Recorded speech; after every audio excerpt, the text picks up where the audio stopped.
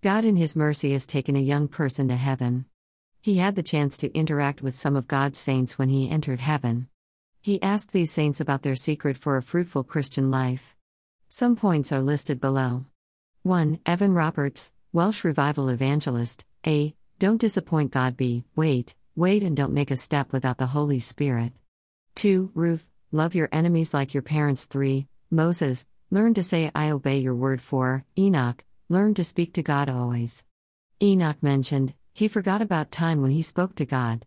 Slowly, he began to resemble God and the earth could no longer contain him. He stopped talking for a while one day before realizing that he had been in heaven for a very long period without leaving there to earth. 5. Women caught in adultery, do learn to live in the light. She mentioned that first time sometime did not condemn me. Jesus' non-condemning nature saved me. 6. Ezekiel, understanding about God in Jesus is the river that flows from the temple. Ezekiel 47:7. King Josiah, seek God. 8. Rahab, for God's plan to be fulfilled it requires a lot of patience. 9. Samaritan woman, keep meditating on Jesus' words. 10. Corey ten Boom, think about your suffering as nothing when compared to what Jesus suffered on the cross.